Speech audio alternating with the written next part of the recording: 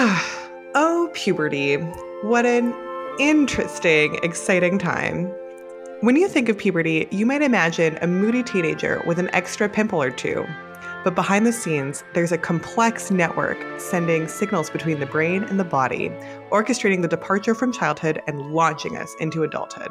That's right, Layla. From an evolutionary standpoint, puberty is a crucial process. It ensures reproductive maturity, which we need to keep our species around. It's no surprise then that the brain gets ready for reproduction long before we even begin to approach puberty. And it all starts in an area of the brain called the hypothalamus, where a system of neurons and non-neuronal cells come together in infancy to set the stage for pubertal development. Those supportive cells in the brain, called astrocytes, play a surprising role in making sure puberty happens when and how it's supposed to. In today's episode, we are talking to Dr. Vincent Prévost from INSERM, the National Institute of Medical Health in France. He's telling us about his new research showing how astrocytes link up with the GnRH neurons to control puberty. 最前沿的科学研究 Science. Innovation und Wissenschaft. Kulturell. مداش Scienza. تكنولوجيا достижения كشف جديد. Scienza. 经典播上 Pesquisa. Discovery. Rehashing science. We are back with a new episode of Science Rehashed. I'm your co-host, Mehdi Jurfi. And I'm Layla Siraj.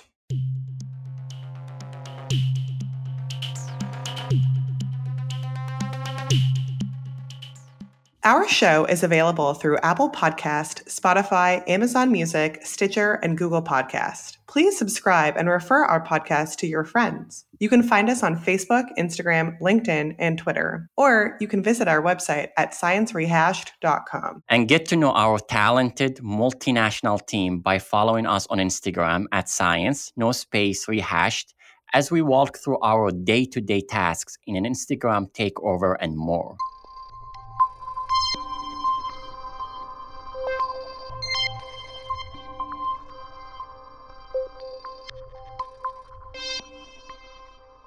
Welcome to Science Rehashed, Dr. Prévost. We're looking forward to hearing about your really fascinating work and digging into your recent paper about GnRH neurons and astrocytes. To get started, can you tell us a little bit about your background and how you got into research on GnRH and fertility? I'm a basic scientist, so I perform my studies at a university in France, and I have always been fascinated by the way the brain was controlling bodily functions, including reproduction and metabolism, since I was at university and I was lucky enough to perform my PhD thesis in Lille. I did my studies in Paris, then moved to Lille, and in Lille, I could tackle the hypothalamic control of reproduction. And then I went, after my PhD thesis, as a postdoc, Oregon, at the Oregon National Primate Research Center, in the lab of Sergio Ojeda, who was famous for his studying of interaction between neurons and non-neuronal cells, and more specifically between astrocytes and neurons, including GnRH neurons, the neurons that will control fertility. And it's where I started to study this communication between astrocytes and GnRH neurons, and how this communication was important for both natal sexual maturation, onset of puberty, and as well as adult fertility. Dr. Prévost mentioned that he's studying the interactions between astrocyte and GnRH neurons. Exactly. Those are the neurons that are found in the hypothalamus of the brain and secrete gonadotropin-releasing hormone, or GnRH. They're the key players when we're talking about puberty and reproduction. When GnRH neurons send the right signals to the pituitary at the right time, they're telling the body that it's time to start puberty. Okay. I'm all caught up now. Let's hear from Dr. Prévost about his infamous puberty we keep talking about. I think we all have some concept of what puberty is. We know it's a period of transition between childhood and adulthood. How would you define puberty in males versus females? So puberty, in fact, is the acquisition of fertility. In females, for example, mammalian females, it will be the first ovulation, so that this female ovulates and then we will get fertilized by spermatozoids. And so it's when an individual is able to get fertilized and to ovulate and generate an embryo and be able to carry a pregnancy. So for females, as I said, it's ovulation, the first ovulation. And for males, it will be the ability to produce motile spermatozoids and thus be able also to fertilize a female.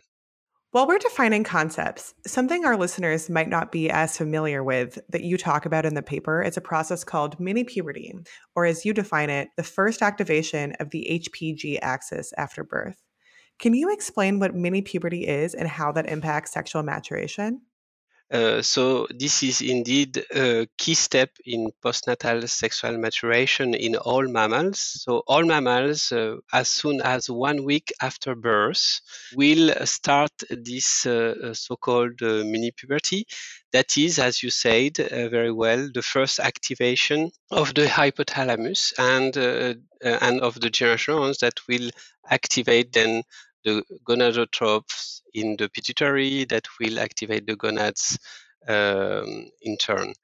And this mini-puberty peaks at 1 to 3 months of age in children, human children, and in rodents, this mini-puberty will peak 2 weeks after birth. And I had no idea it was so soon. Yeah, it's very surprising and it's very much understudied and not very well known. And this first activation of the gonadal axis will act on the gonads, that is to say the ovaries or the testicles for the male and the ovaries for the females. And it will promote the release of these gonadal steroids that are testosterone or estrogens. This release of gonadal steroids induced by mini-puberty by the gonads will feed back onto the brain and will be a key signal for the brain to tell the brain that he had ended one first step of development and he can switch to the second step of development, like developmental programming. That's really fascinating, and it's so surprising that it happens so early in our life.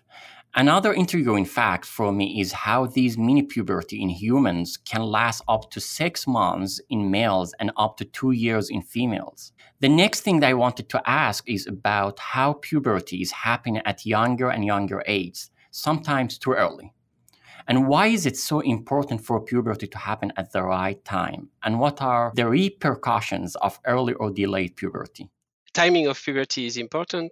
It's because this will predispose the ability of an individual to be fertile throughout adulthood. Then children that will have a precocious puberty, they will stop growing earlier and their bone will get mature too early. So they will have a shorter height, for example. And also, it's thought that maybe people with precocious puberty may end fertility earlier than people who have puberty at a normal age. And delayed puberty, it causes another problem because sometimes we don't know whether we have to treat children that did not reach puberty yet, whether this person will never develop puberty onset, or if they will have a delayed puberty onset. It's very difficult for a medical doctor, for example, to know whether we have to force the onset of puberty or if we just have to wait for them to reach puberty. And this has a lot of consequences on personal consequences when you compare yourself with the others, but also how you are perceived by the society, your parents, your environment, and your well-being. It sounds like there are so many different layers of adverse consequences, with severe social consequences when you get it too early or too late, as well as medical consequences, like the concern of short stature, for example, in women with early puberty, or reduced bone mass with delayed puberty. I was wondering if you could speak to environmental factors that affect pubertal timing. How could an endocrine disruptor cause delayed or early puberty in individuals? Is that known? Yeah. So this is also a fascinating topic. So, for example, here in Europe, there have been many cases. For example, when it has been first shown by one of my laboratory of my colleague in Liège in Belgium, is that when they receive, for example, migrants from ancient colonies of Belgium, like Congo, for example, when these migrants arrive on the Belgian soil, sometimes they undergo precocious puberty. So this was very puzzling to see that. And then in the end, what happens is that, in fact, these children, when they are in Africa, they are exposed to a huge load of pesticides that are endocrine disruptors. And the organism, when they live in their home country, thinks that there is a load of endocrine disruptors that will have an inhibitory effect on their brain. Their brains thinks that, okay, it's not time for me now to undergo puberty. And when they travel and they go to Belgium or France, for example, then in our European countries, the abundance of these endocrine disruptors is much less. And thus the brain then thinks, oh, okay, I don't have the inhibitory signal anymore. And thus it's time for me to undergo puberty. And then the brain triggers the onset of puberty, thinking that it's the correct time. Why is that? Is because in the body you have natural hormones that are estrogens and testosterones that exert either inhibitory or activatory effects on cells that can perceive these signals in the brain. And the pesticides or endocrine disruptors look very much alike these endogenous molecules. And thus the brain and the cells cannot distinguish between the natural molecule and this endocrine disruptor that is present in the environment. And you also discussed the role of the astrocytes in this process, right? So astrocytes are an abundant glial cell in the brain, and they serve a broad range of functions. They maintain cell homeostasis, they provide nutrients to cells, and they also contribute to brain plasticity. So clearly, they play a huge role in regulating a lot of the key systems in the brain. So what was known about the role of astrocytes in postnatal sexual maturation, especially in controlling GnRH neurons, prior to the work presented in the paper we're talking about today? So it was very much studied by my former postdoc boss, that is Sergio Ojeda in Oregon, who showed that this glia to astrocytes to generational communication was key for the onset of puberty. And then after also we showed that it was key for menstrual estrous cyclicity, that is similar to menstrual cyclicity in women. And here, but what we did not know is how the GnRH neurons were assembling their environment, whether GnRH neurons were a passive type of cell or whether they were able themselves to compose their glial and neuronal environment. That's interesting. So we knew there is a whole network that's created, but we didn't know which cells were driving it. So what did you find out? In this paper, what we show clearly, that was totally unexpected, is that it's the GnRH neuron itself that will attract these astrocytes during the first postnatal weeks. And knowing that neurons are born during embryogenesis mainly, that is to say in the womb of the mother, while astrocytes start to be born at the end of gestation and during the 2 first weeks of life. Here we discovered that GnRH neurons are able to release signals that will attract these newborn astrocytes and then assemble around his cell body a network of astrocytes that will help it to form the proper connections with the neuronal circuits that the GnRH neurons will use to perceive all the hormonal cues released by the organism as well as the external cues, for example, light, so that it can clearly control perfectly the reproductive axis and match its activity to what is happening in the body of the individual and in the environment. That is fascinating. It sounds totally groundbreaking and, as you mentioned, very unexpected. Could you describe the experiments that you did to find this association? We use BRDU, uridine, a special base composing the DNA. It gets incorporated into the DNA when cells are dividing.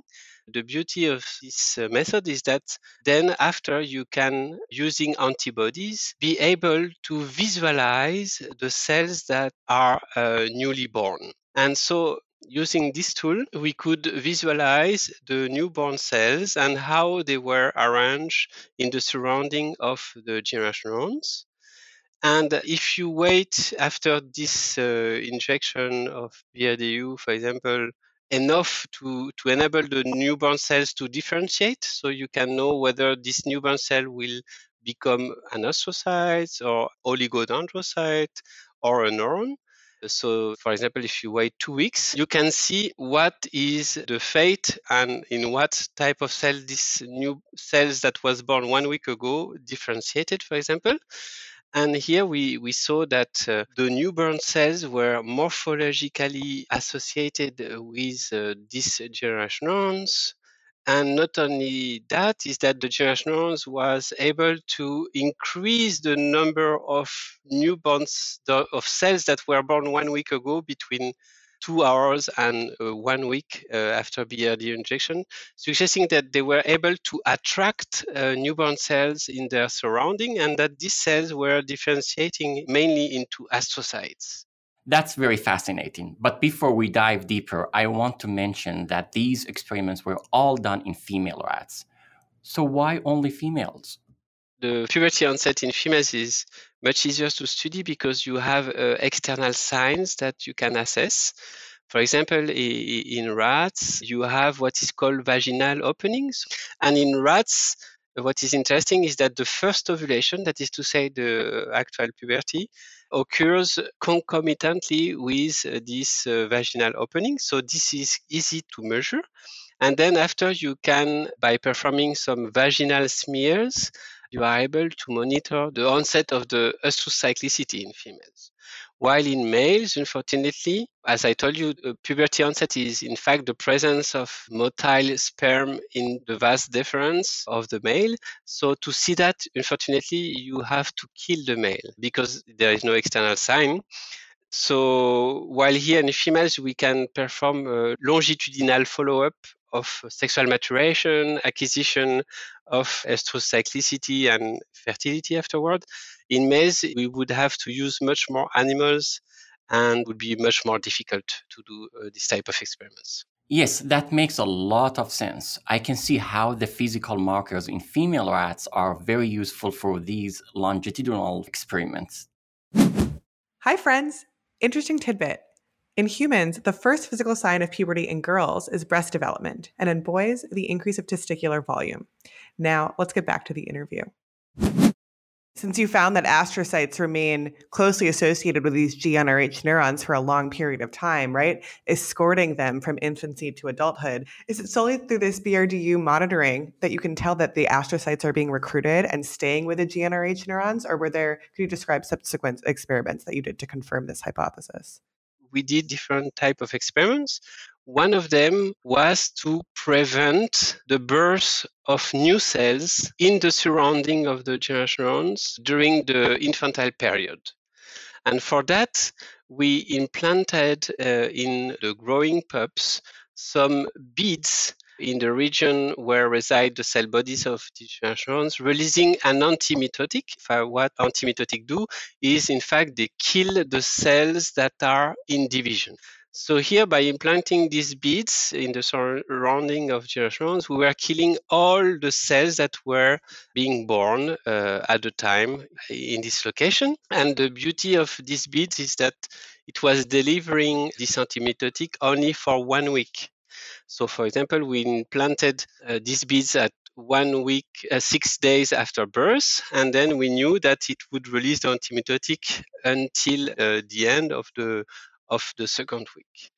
So we were inhibiting the birth of new cells in the surrounding of the generation neurons only during this period of time. And then we have been able to see what was the effect on the onset of puberty of these rats. If we were preventing the birth of these new cells that will differentiate in astrocytes, then we will have a delay in puberty onset and absence of adult astrocyclicity. But then we had to identify the molecular mechanism by which these generation neurons were able to call these newborn astrocytes.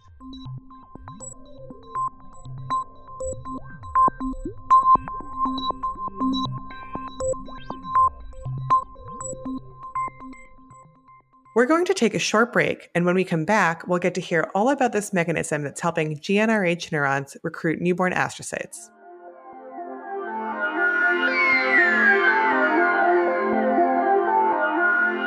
Hi, listeners. I hope you are enjoying our episodes. If you want to tell us your thoughts, head over to Apple Podcasts and leave a review to let us know what you think about Science Rehashed. Listeners, if you also want to ask questions during our next episodes, don't forget to post them on Twitter at Science Rehashed on one of our next interview tweets.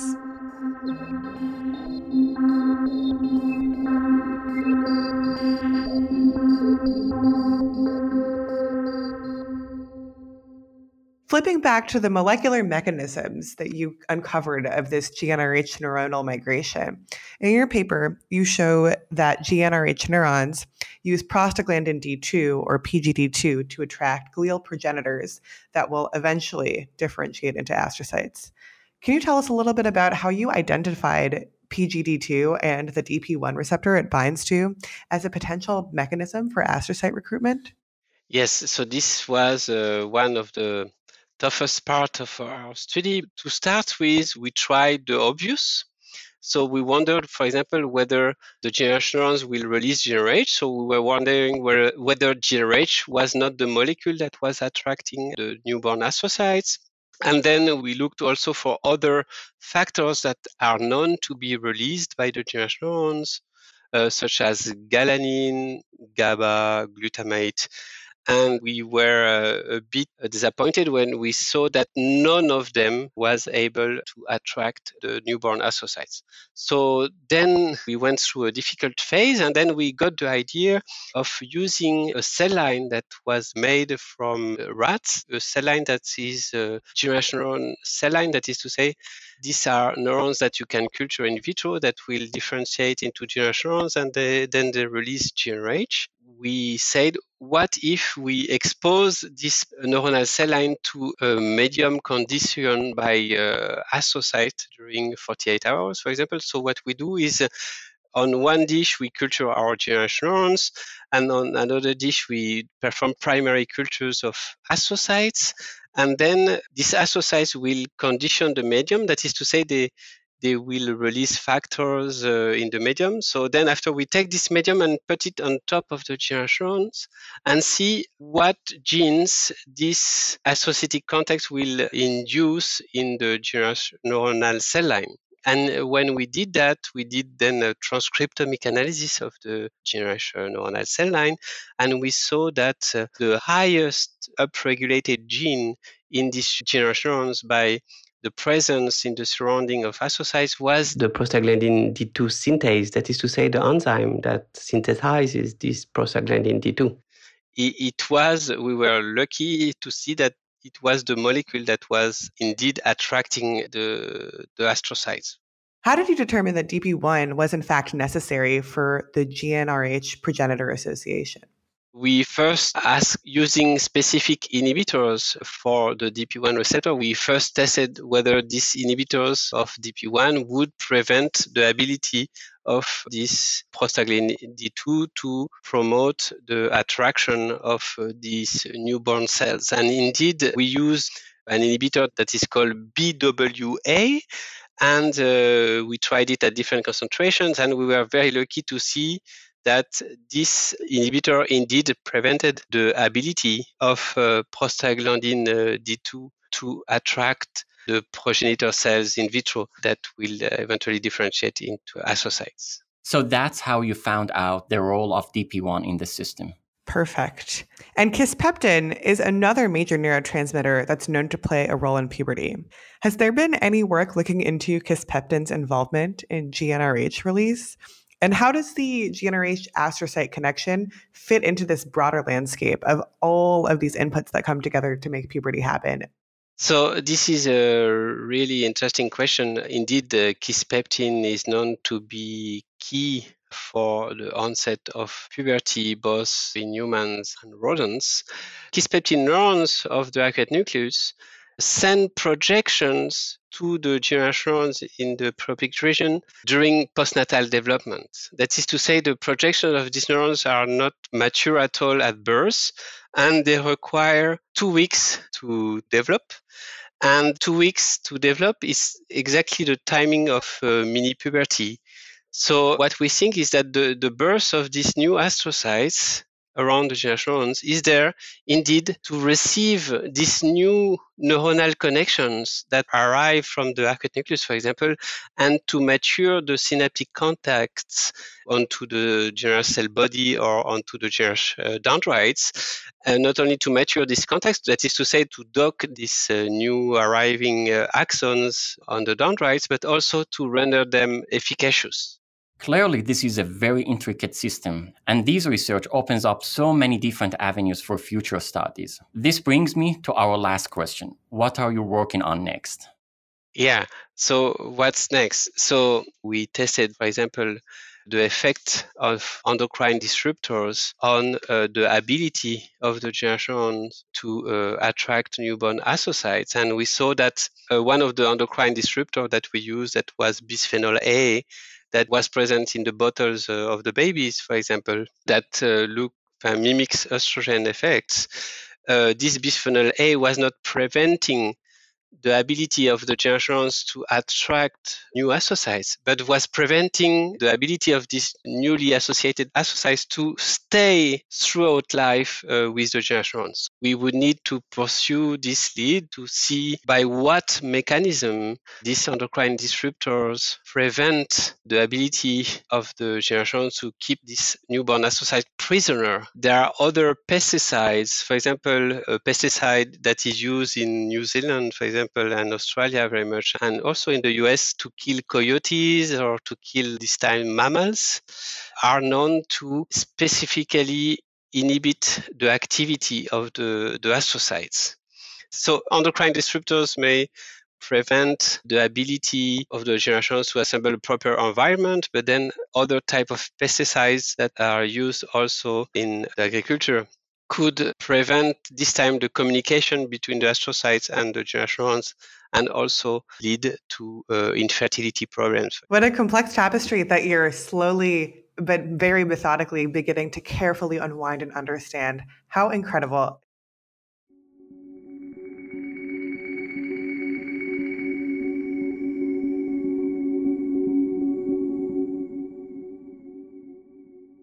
I don't know about you, Leila, but I was certainly surprised to learn that these neurons controlling puberty are hard at work in the brain from before the moment we are born.